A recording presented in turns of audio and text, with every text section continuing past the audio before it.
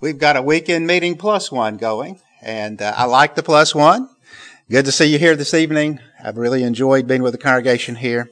So many similarities to Charlottesville and the kind of things you're doing, the kind of ways you're building, and I've been very encouraged to be with you. And thank you for inviting me. As you already know, I've mentioned to so many of you privately that I have, since I've known of this group, and Buddy and Tony Patrick were here, and held a meeting years ago. And then, of course, you know, Brian, who's very dear to me, I encouraged him to come here and have kept up since then. And I really believe you got some great things going. And just be sure, let's look to the Lord. By the way, great song selection. Thank you. Perfect. It's really well done. Going to the Lord, trusting God. There are answers when we feel like things are bleary. Let's talk tonight about doubt. I want to be encouraging you tonight about the nature of God. And I also want to show you Satan's work. We're kind of going to build on last night's lesson, dealing with bitterness and anger and dishonesty and pride. Let's talk about doubt. I view doubt, when handled right, as a great opportunity. I believe that if you are not struggling with doubt in some areas, that you're not studying. I've always found that doubt is the gateway to knowledge. First, I need to know more. There's a question I don't know the answer to. When I take it to the Lord and I pursue the Lord, guess what? God gives light. But not everyone handles doubt that way. You see, doubt can be eliminated by faith. And faith does not come cheaply. Faith does not come with ease. It requires thinking and effort and examination. I've oftentimes found it wonderful thing as we've been doing our Bible readings in Charlottesville and been reading sometimes through the gospel accounts to see how Jesus produced faith. You know what I used to think we needed to produce faith with? Is we got all the answers. And we come up to somebody and we give them all the answers and they just listen. I want to tell you, that alone does not produce faith. What you got to do is you begin to present material to people and then they have questions. And let me just show you what Jesus would do with questions. Look at this. Matthew chapter 12. He said to them, "Have you not read what David did when he was hungry? He and those that were with him, how he entered the house of God and ate the showbread which was not lawful for him to eat, nor for those priests who were with him, but only for the priest." And he goes on, "Or have you not read?" You know what he's doing? Hey guys, there's something you haven't studied. And you're coming at me here, you need to study this. Guess what? He left that with them and they needed to choose to study. Commonly, if you ask Jesus a question in his ministry, you know what he would do? He'd come back with a question. Jesus can help any of us if we're willing to take up the challenge to think and pursue. Shallow people won't get it. And see, it's a real opportunity when you have doubt. I oftentimes say doubt is the doorway to faith, is the doorway to knowledge. You don't stay in the doorway. It's a place where you enter and then you exit. I've oftentimes wondered, if Jesus wanted to convince everybody he was the Son of God, you know how he could have done it? He could have come to this world on a chariot of fire. And then when he preached, he could have put on the sky his PowerPoint and had a bolt of lightning every time he brought up a new point. And everybody would have believed him. But he came as just an ordinary baby to a country that most people would have considered a backwoods, and he came to the backwoods of the backwoods country. And you know what? He rarely ever said, "I am the Son of God." He did it 3 times, but that's about it. He wanted everybody to know that he was the Son of God, and he rarely said, "Hey everybody, I'm the Son of God." You know what he did? He did things and then says, "Hey, if you recognize this, you need to draw some conclusions. You have to think." Lazy minds will never escape doubt. But if you want to escape doubt, get your thinking cap on. Learn how to test all things. things. As Jesus says in John 7:17, if anyone wants to do His will, he shall know concerning the doctrine, whether it is from God or whether I speak on my own authority. You know how you know it? You look, you listen, you test, you read, you compare what you've read to other things that you've read. Faith does not come easy, but faith is powerful when you fight for it. And so now let's talk about Satan. Satan loves doubt. He loves to plant doubt in the lazy mind. Because the lazy mind will never escape doubt. They're caught in it. Oh no, what about this? What about that? What happens if this? And they never get out of that. You're talking about your relationship with God. You're talking about a relationship in marriage. You're talking about a relationship with your brethren. You know, the worst thing you can do is keep yourself in doubt and uncertainty. And you're like the frightened, deer in the headlights. And you're just sitting here and you're miserable. And when you do that, Satan says, let me tell you what you do. Stop thinking about it. Go into darkness. Bury it. Pretend it's not there. Oh, my friend, don't bury doubt. Doubt has similarity to bitterness. It'll come up later, and it'll come up something much stronger, and that will hurt you. Don't be lazy. Let's talk about God. Over and over, we've talked about Hebrews 11:6. I got it later on in this same outline. When I know who God is, I know His character, I know that He loves me, I know what He's done for me, I know there's nowhere else I want to be. Here's what faith looks like. Hebrews 11:6, without faith it is impossible to please Him, for he who comes to God must believe that He is, and that He is a rewarder of those who diligently seek Him. We keep thinking. We keep asking questions. And by the way, some doubts are not answered quickly. Do you know one of the interesting examples of doubts are in the Bible? It's of a man that Jesus called at that time one of the greatest men who've ever lived of faith. John the Baptist.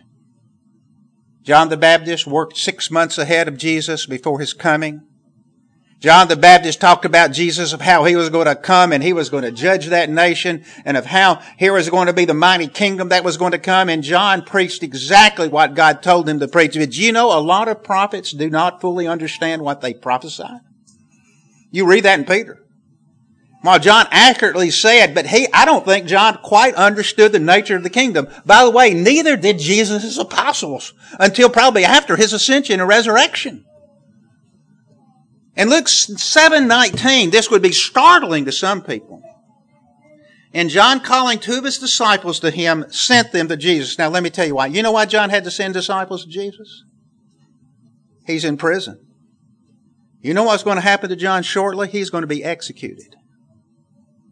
And if you've heard about Jesus' ministry, do you know what's happening with Jesus' ministry right now? You get to a certain point in His life, maybe the second year or so on, He seems to be very popular, and then bloop, His popularity goes shh, and it just craters. And here John the Baptist is seeing this. I'm in prison. People wanting to kill Jesus. And so He sends 2 of His disciples to publicly ask this question. Are you the coming one, or do we look for another? Wait, John. Read John 1. John told his disciples, you know where most of Jesus' apostles came from? They came from John the Baptist. And he said, behold, the Lamb of God that takes away the sin of the world. God told me I would recognize Him when the Holy Spirit would come down from heaven. And I saw it. I'll bear testimony. This is the Son of God. Why is John asking this? John's hurting. I'll have to tell you, one of my fears is to be isolated. Not being useful. Being hemmed up in a place. John's hurting, but you know what he's doing? And this is why he had some doubts. His doubt was created by misunderstanding. He knew who the Lord was. But you know what he was doing with his doubts? Are you ready for this? He took it to Jesus. When the men came to Him, they said, John the Baptist sent us to you, saying, are you the coming one, or do we look for another? He had doubt. It was doubt and misunderstanding about the plan of God, but he went to Jesus, as John, verse 21. And you know what Jesus did? He got that question. He has these disciples. He says, come here, let me show you some things. And that very hour, he cured many of infirmities, afflictions, and evil spirits, and to many blind he gave sight. Jesus answered and said to them, go and tell John the things you have seen and heard. And then he actually quotes Scripture. And then in verse 23, as blessed is he who is not offended because of me. You know what Jesus did with John? He gave him the eyewitness testimony of miracles that only could be done through God. And he gave him the Scripture of what he's doing. And could you imagine John hearing the report? Okay, yeah. He had faith, but he had his faith reaffirmed. Brethren, we all have to do that. In John 3:21 it says, but he who does the truth comes to the light, that his deeds may be clearly seen, that they have been done in God. It's okay to have doubt. But don't leave your doubt, don't get stuck in doubt. Pursue answers, and God will bless you richly. You know, Peter made a mess of a lot of things. I believe in John 6, this was the pinnacle of Jesus' popularity. And Jesus, let me tell you one thing Jesus does. He roots out the shallow. And he taught a lesson that the shallow people could have understood, but they didn't. They walked out on Jesus. Look at John 6, verse 66. It says, from that time, many of his disciples went back and walked with him no more. Now look at verse 67. Then Jesus said to the 12, do you also want to go away? I love Peter's answer. I think Peter had doubt at this point. I believe Peter was perplexed, like, wait just a minute, Lord, we're losing all the popularity. But you know one thing Peter knew? He didn't know everything, but he knew some things, and here's one of the things he knew, and he was going to hold on to the Lord regardless of anything else. In verse 68, but Simon Peter answered him and said, to Lord, whom shall we go? You have the words of eternal life. My brethren, there's nothing wrong with doubt. As long as you have the foundation of knowing where the answers are, and you pursue it. I know that when our family went to Charlottesville, it was a big challenge to all of our children. And I know my oldest son, Stephen, and even Nathan, they talked about how that was a blessing to their faith to go through a difficult time. I really do believe, brethren, that it's in the difficult times, the times of doubt, is our opportunity for greatest spiritual growth. I can remember times in my life where I cried out to the Lord. I remember one time early on when I was single, and there's times I really had questions of whether or not I should preach. And of course, there's some real questions of whether or not I should have in terms of ability, but I can remember when I was trying to struggle with the idea of preaching, well, you know what I'd go back to? Is Jesus the Son of God? Here's the evidence for that. Is the gospel God's plan of salvation? Yes, it is. Is there anything greater than helping people know that? There's nothing greater. And I would go back through my doubt with evidence. And things I know, and I reaffirm it and make it stronger. This is how doubt can be a blessing as long as we are diligently seeking God. Now, brethren, sometimes we are not very deep spiritually. And you know what God will bring us? Suffering, difficulty, challenges. It could be challenges in relationships. It could be challenges at work. It could be challenges in your health. It could be challenges in a lot of ways. And guess what? You want to get around those challenges. You want to beat those doubts. But guess what you're going to have to do? You're going to have to start digging and building a foundation if you haven't had it already. Luke 6:48. Jesus says he is like a light. Here's at the end of the Sermon on the Mount, very similar story was made. He says he is like a man building a house who dug deep and laid the foundation on the rock. And when the flood arose and the stream beat vehemently against that house and could not shake it, for it is founded on the rock. Now notice, digging deep. You know when you dig deep when you're hurting. When you dig deep when you have questions. And you know, some questions it may take you years to work through. I'm not saying everything happens instantaneously. I was thinking about the song, Tempted and Tried. The first song we sang, where we talk about worrying about the rich. I was thinking of Asaph in Psalm 73. You need to go to the temple of God. You go to the temple of God, then you understand their end. But Asaph is a good example of one of those verses. Why do people prosper when I'm serving the Lord? Well, you see, those times are great opportunities to build faith. But you got to build it on reality, and that reality is God's Word. That reality is the Lord and His ways. Again, I won't give you a whole lot here in this next section, but when we come to know God, there's just something about that. Lord, I got a lot of things wrong. I don't know everything I got wrong. I do know you, and you've taught me a lot of things, and I want your ways. And there are times you look at the book of Habakkuk. Habakkuk was very upset with God. Lord, don't you see all the mess what the country's going through? And he actually charged God. God, don't you see it? Of course, he knew better. And he says, what I'm going to do is the Lord's going to correct me. I'm just going to wait. And when I get the answer, I know I'm wrong. But there's something about letting God be your foundation and your hope and your peace. Psalm 63:1, a psalm of David when he was in the wilderness of Judea. O God, you are my God. Early will I seek you. My soul thirsts for you. My flesh longs for you. In a dry and thirsty land where there is no water. So I have looked for you in the sanctuary to see your power and your glory. Because your loving kindness is better than life. My lips will praise you. And we can continue reading this psalm. But what you see here is somebody who knows who God is. If you have that, then let me tell you, you can work through doubts. This world identifies with a lot of things today. But the Bible says in Jeremiah 9:24, but let him who glories glory in this, that he understands and knows me, that I am the Lord exercising loving kindness, judgment, and righteousness in the earth, for in these I delight. And so again, there's our foundation. Now, let's talk about doubt. I won't repeat Isaiah 40. We talked about that earlier in this meeting, about telling people what God is like. I would start as we begin to look upon doubt to understand that there is such a thing as truth. I want to begin talking about this culture. This culture is being permeated by a philosophy that's really a religion. It's a political religion. It's sometimes called postmodernism. Sometimes it's called critical theory. Sometimes you'll see aspects of this called critical race theory. And if people go to universities right now, I'm telling you, and they work for the government or they work for some major corporations, they are going to be indoctrinated in this.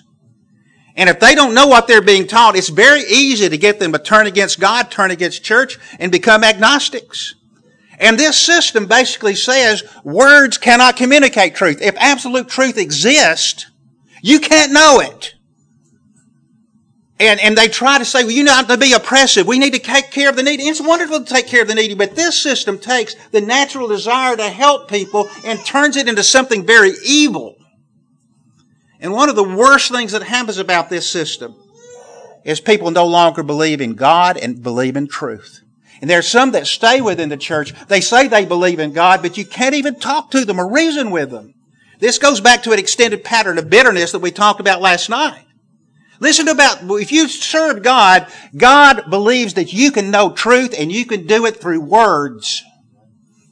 If you deny that, atheism is the only rational alternative to this. The elder to the elect lady and her children, whom I love in truth. And not only I, but all those who have known the truth. Because of the truth, which abides in us and will be with us forever, I rejoice greatly in that I found some of your children walking in truth. As we received commandment from the Father. When you pursue truth, you can do it through words, you can do it through reason, and you can talk with others. Matter of fact, you want to talk to others. And when you get somebody caught in Satan and Satan's ways, they're going to shut you out. They may love you. Oh, we love you as parents, but we're not going to talk about it. And there is the work of Satan. You know how Satan pulls us into doubt? A couple of ways. First off, our own sin. Brethren, we need to learn what repentance means, and we need to learn what forgiveness means. Sometimes people don't forgive themselves. There was a man that was spoken of in 1 Corinthians 5. He had taken his own father's wife. And so what should they have done? Just wiped him out, destroyed him? But they did mark him. They did withdraw social company from him. But guess what? He repented. And when one repents, they need to know God forgives them. They need to forgive themselves, and brethren need to forgive them. In 2 Corinthians 2:10 it says, for whom you forgive anything, I also forgive. For indeed, if I have forgiven anything, I have forgiven that one for your sakes in the presence of Christ. Now look at verse 11. Lest Satan should take advantage of us. I know many Christians that struggle with guilt. I don't know if I'm going to go to heaven. They don't have assurance. And I haven't done lessons on this in this meeting, and I really don't have time to do one right now. But we need to know we're right with God. We need to understand what forgiveness is. And by the way, when we understand how God forgives us, we're going to forgive others. We just don't hold it over somebody. I'm not sure you repented. I'm not sure you're going to do right. That's not right. That's fundamental to Christianity. But it many times destroys Christians. They're kind of here, but their doubt is, I'm not sure I'm a real Christian. I'm not sure my prayers get past the ceiling. A lot of people struggle with that, and there's an answer to this. There's an answer to this. There's a power to know. But don't stay in that doubt. Work on that. I've seen some people, they get upset at me in a sermon. They think I've been reading their email, and I haven't. And it's interesting when people are hiding sin without repentance. The Bible says the wicked flee when no one pursues. And so there's a kind of doubt that, again, that's a doubt where you gotta face God, be honest with God. And so, we need to have our hearts open to God. I want to go ahead and go a little further here. One of the things I've seen interesting that's happened is that sometimes people don't want to believe what the Bible says because somebody has hurt them. You're going like, whoa, just a minute, Larry. We're talking about God in the Bible, and we're talking about hurt. We're going to go back to the irrationality of anger and bitterness. I'll never forget years ago, Lynn Huggins and I were in Lincoln, Nebraska. And we were studying with a man from an institutional background. He had done a prison ministry, and you could tell he had an anger about him. He says, we're not going to have any patternists come to our jailhouse and our work. And of course, Lynn and I both were patternists, but I don't guess he didn't know that. But he had this anger toward brethren that believed you had to have Bible authority for everything that you taught. And I found that interesting. I saw that anger. And we started reading through the scriptures, and there was a passage we came to. The conclusion was obvious. And he wouldn't draw that conclusion. We'd look at it, we'd ask this question, and it was obvious the answer, and he would not draw the conclusion. It was at the end of the study. Lynn and I went home. I says, Lynn, let's take a different approach to the next study. This man's been hurt.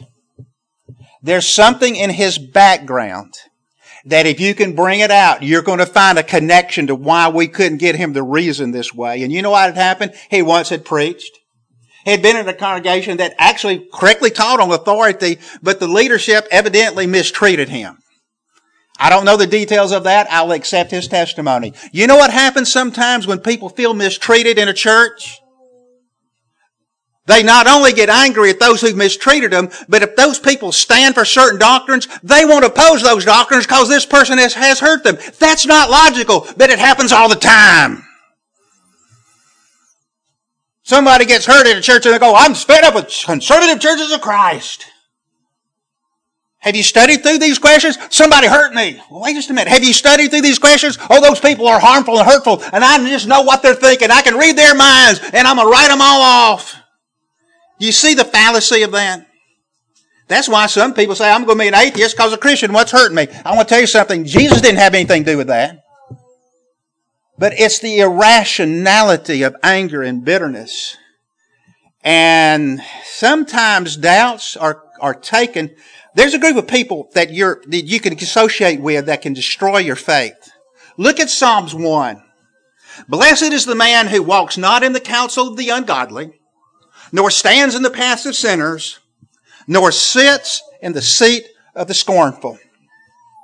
You can see this on social media.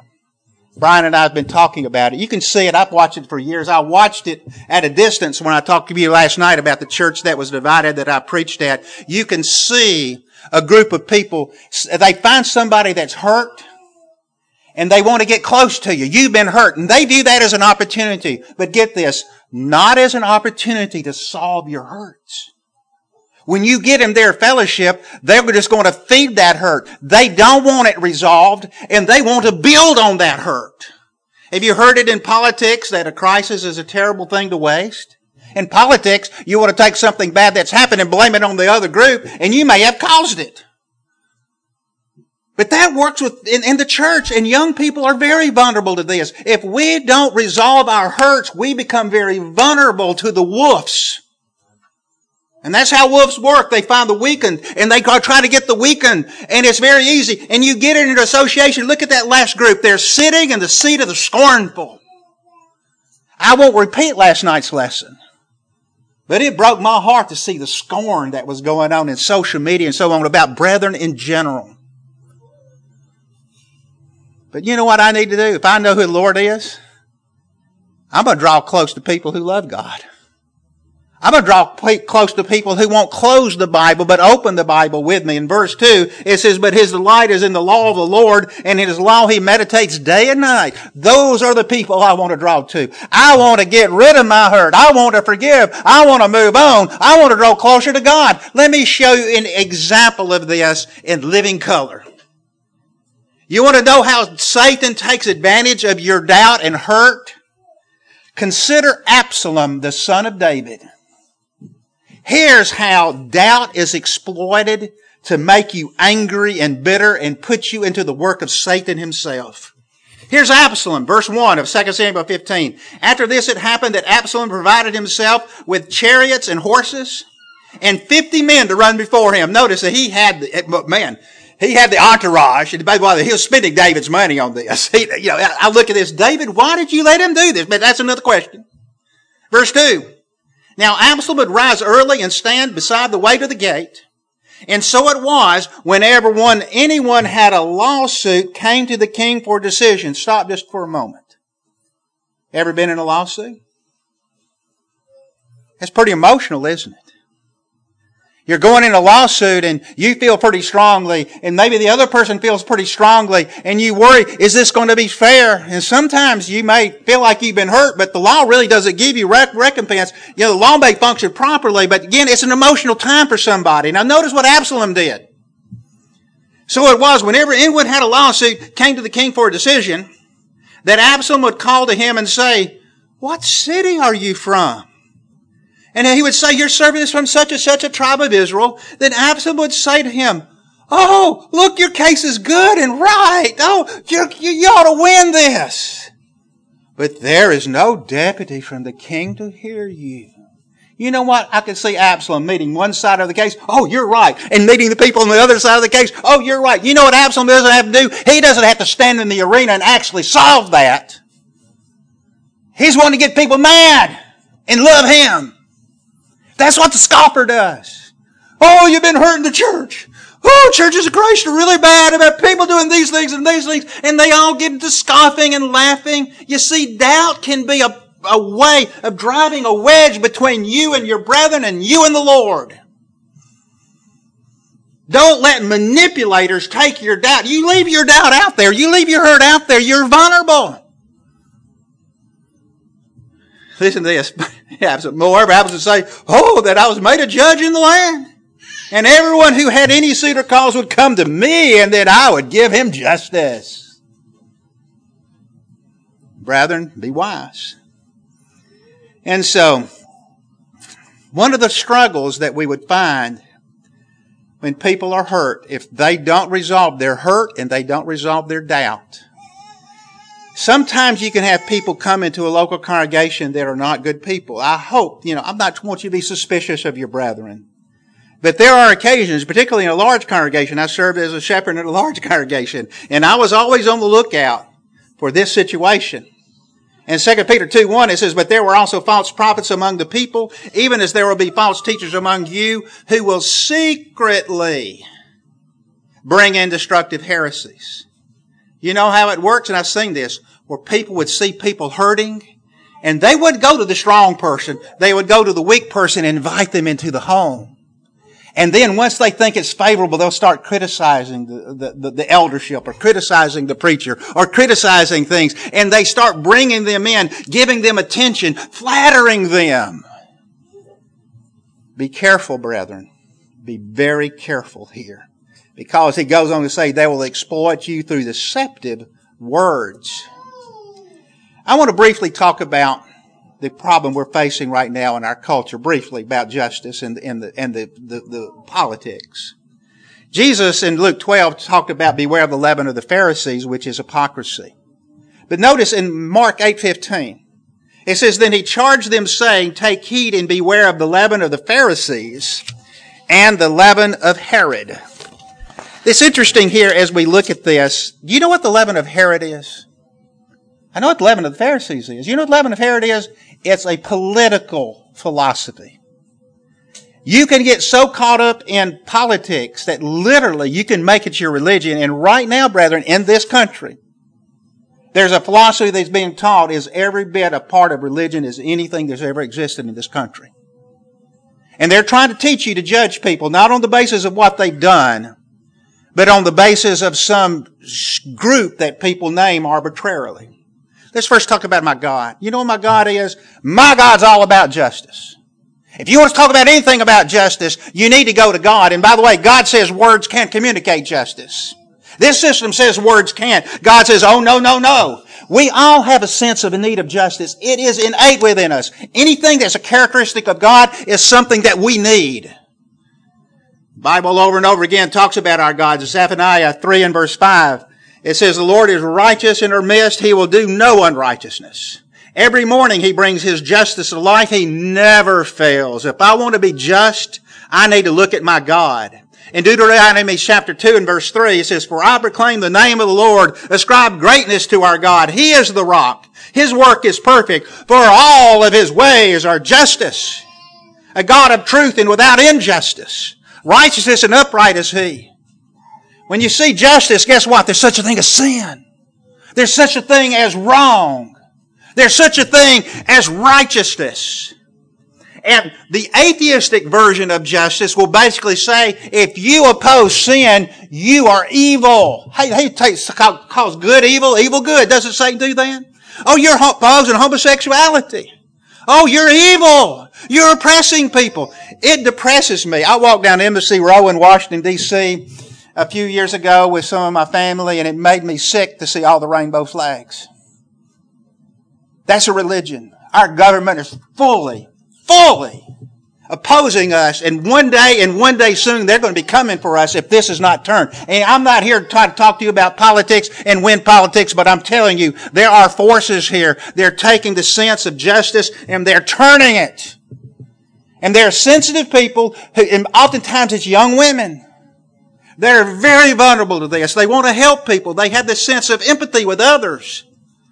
But I tell you, there's many people you know, I'm not going to give you details, but there's many people that I know who have their daughters are struggling with this in multiple relationships that I have. Young men get caught up into it as well. But again, if we know who God is, we cannot define justice apart from God's Word. Righteousness and justice are the foundation of your throne. And so moral standards are not evil, they're good, as for our good always. We talked about this verse last night. Do you know, according to this system, who the most oppressive person who ever lived on this earth is? Jesus Christ.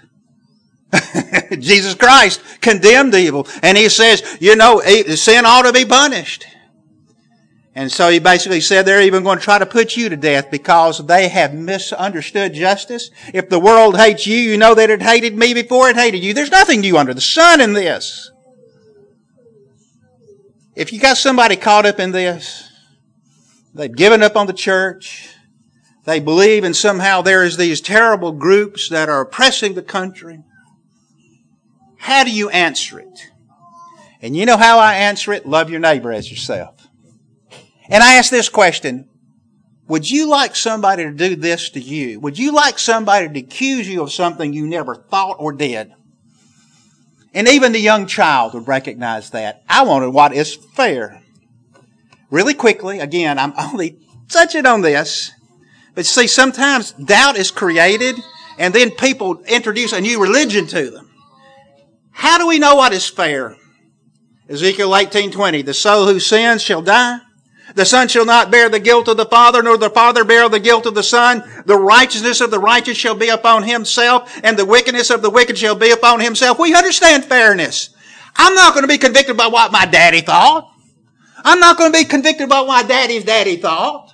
I'm not going to be convicted because somebody with the same skin color you put in a group and you say they're oppressive and mean. Folks, don't judge me by others. Those people you're judging me by hate me too.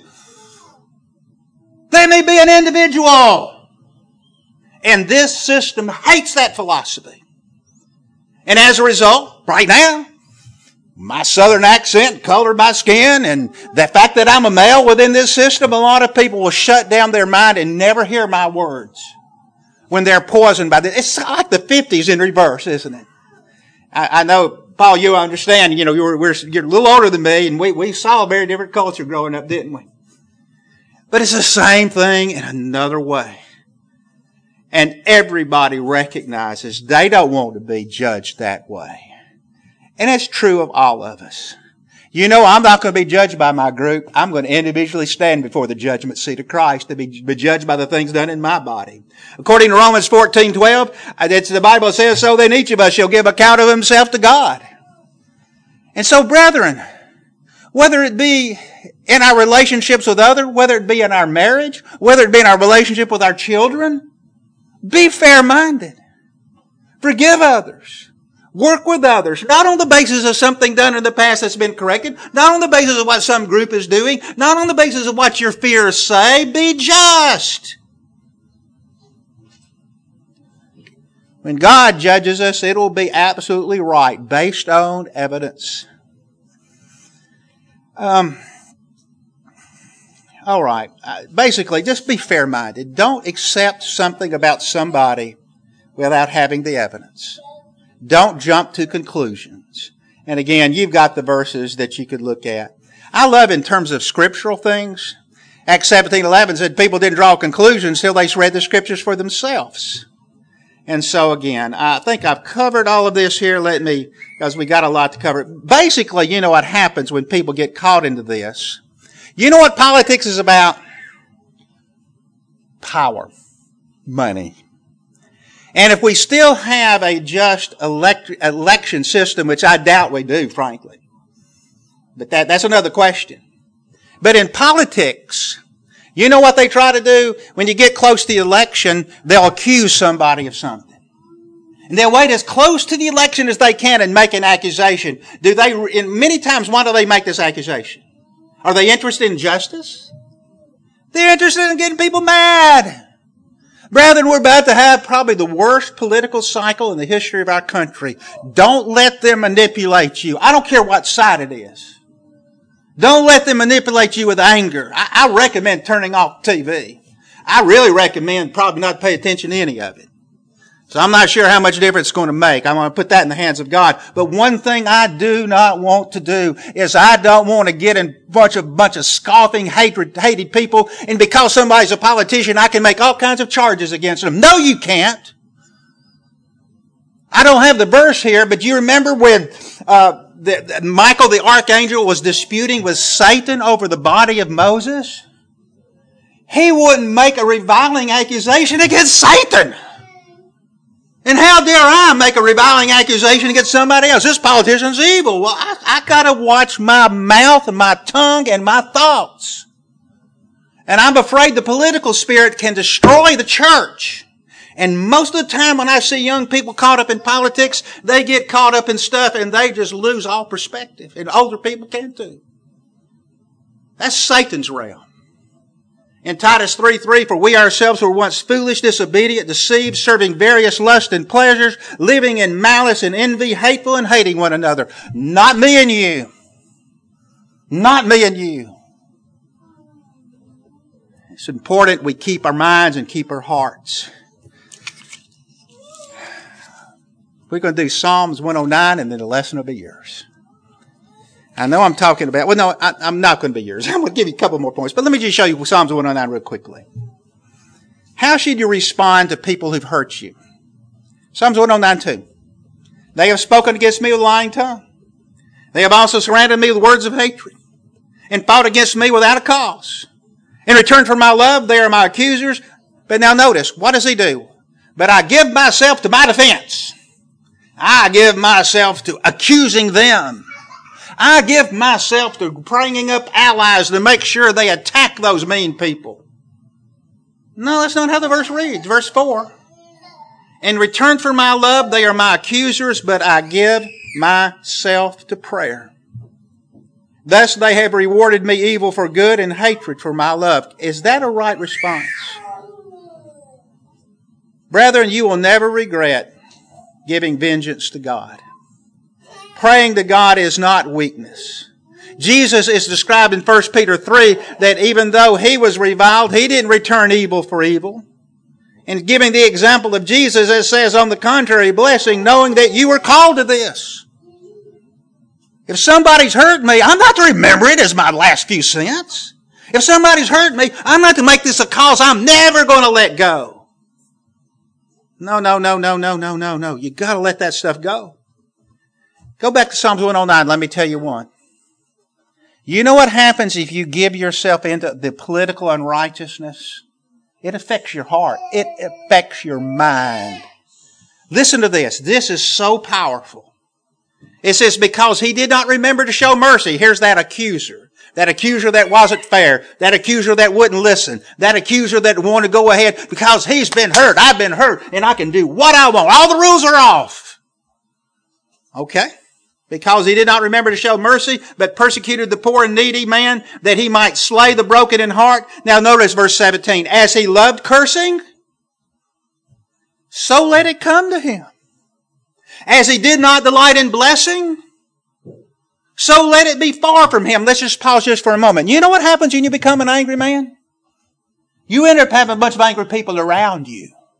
You know, one of the worst things you can do in the family is not deal with your anger, not deal with that vengeance, and it will affect your children more than almost anything you can do. You got to clean out the wound. You got to get rid of it. But let me tell you something else it does to you. Look at verse 18. This is sobering. This is powerful. As he clothed himself with cursing as with garment. Now listen to this. So let it enter his body like water and like oil into his bones. You know how to commit a slow form of suicide? Is to let bitterness into your heart. Remember I told you it's like cancer? It eventually changes your outlook of everything. I heard the funny story about the young person decided to play a trick on his grandfather and put this Limburg cheese on his mustache. I've never had Limburg cheese, but I understand that it stinks. And the grandfather woke up from his nap and he goes, "This room stinks." And he went to another room. "This room stinks." And he went to another room. The house stinks. And so he goes outside. The whole world stinks. He was the stinker. But that's what bitterness can do to you. It can make you one of the most miserable, pessimistic, untrustworthy people. And God doesn't want that to happen to us. Now, a few points. You know how to deal with your doubt. Be honest. Don't run away from personal guilt and don't run away from forgiveness. I love Nathaniel. Nathaniel was told, "Hey, we've come to find the Messiah. This is Jesus of Nazareth." And he goes, "Wait just a minute. The Messiah's got to come from Bethlehem, not from Nazareth." That was a legitimate doubt. Now look at this in John 1. And Nathaniel said to him, "Can anything good come out of Nazareth?" Now listen to the next statement. Philip said to him, "Come and see." Oh man, that's fascinating. When we love God, okay, let's go look at Him. I can open my Bible. I'll go see Jesus. I'll go talk to Him. And guess what happened? Jesus saw Nathanael coming toward him and said, "Behold, an Israelite indeed, in whom is no deceit." And then Nathanael said to him, "How do you know me?" Jesus answered, said to him, "Before Philip called you, when you were under fig tree, I saw you." Nathanael answered and said to him, Rabbi, you're the Son of God. You're the King of Israel. Did he ever get his question answered about Bethlehem? He didn't, did he? That could be answered later. But you see, the person who loves God, they can get answers. And so, when we pray to God, we want to resolve our doubts. Let's trust God. The Bible talks about some people who are unstable and they doubt God. You know what our struggles is? Sometimes we pray to God about answers and then we take that worry back from them. The Bible says don't be unstable. You need to ask in faith. But here's another point. There's some people, they want to promote doubt. They don't want answers. And you'll try to study with them and you try to help them, then they'll raise another question.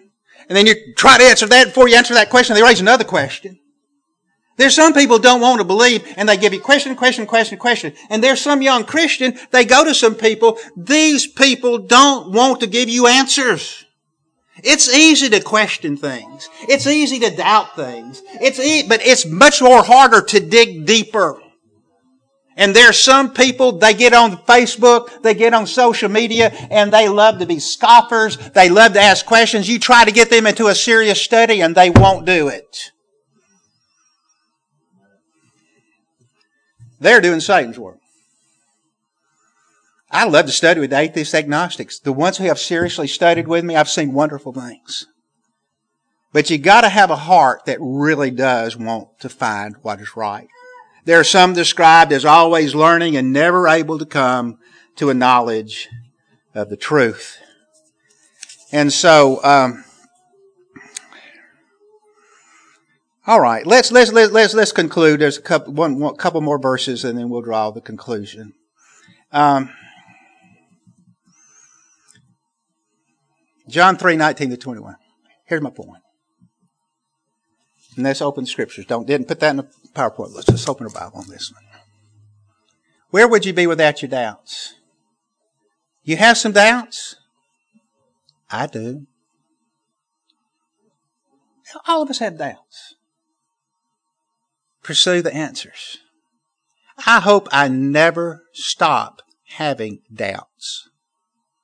Because doubt in every case for me leads to knowledge. And you know, some doubts I answer quickly. You know what? Some doubts, sometimes it takes years. There's some things I'm still working on. But I got a foundation of knowing who God is. I don't doubt that. I know Jesus is the Son of God. I know that I'm weak. And I know some things, I probably got some things messed up over here that's going to fix this. And so, you know, I'm patient with myself. There's two groups of people. Everybody in this audience, everybody who's accountable in this world could be in one of two categories. Which one are you and I in? John 3:19, I'm reading from the ESV tonight. And this is the judgment, that light has come into the world and people love the darkness rather than light because their works were evil. For everyone who does wicked things hates the light and does not come to the light, lest his word should be exposed. So there's the doubters who will never get an answer. Verse 21, let this be you and me. But whoever does what is true comes to the light so that it may be clearly seen that his works have been done in God. My brethren, thank God for your doubts. And then find ways with good, honest men through good study of the Scripture to work through it. You know, some of us old guys, you tell me some things you've gone through. Yeah, I've been there, done that. Let me tell you a little bit about it. And there's sometimes I need to go to somebody who goes, hey, Larry, okay, I've done this. I've lived this. And sometimes somebody may say, well, Larry, you know, I've still got my doubts on this too. I'm still working on it. But you see what we're doing? We're going to God. We're going to the right people, not the scoffers. You'll be blessed in that. See, I want my children to know I don't have it all right. But I do want my children to pursue truth. I don't want them to go run and hide. That's where Satan lives. May we all find that courage. Even though we're afraid. Even though, you know, we go pursuing some of those doubts. There may be some difficult things we hear. But my God will always answer with power those of us who walk down His path. Thank you, brethren, for your attention. I know we have those here tonight who love the Lord, serve Him. Just let the invitation be, let us follow the words of the song. Let us be strong. Let us be courageous. Let us find the end of our doubt in faith and strength. Isn't it great to serve God who makes His will clear and can heal our souls and give us peace? If you need to respond in any way, would you come as we stand?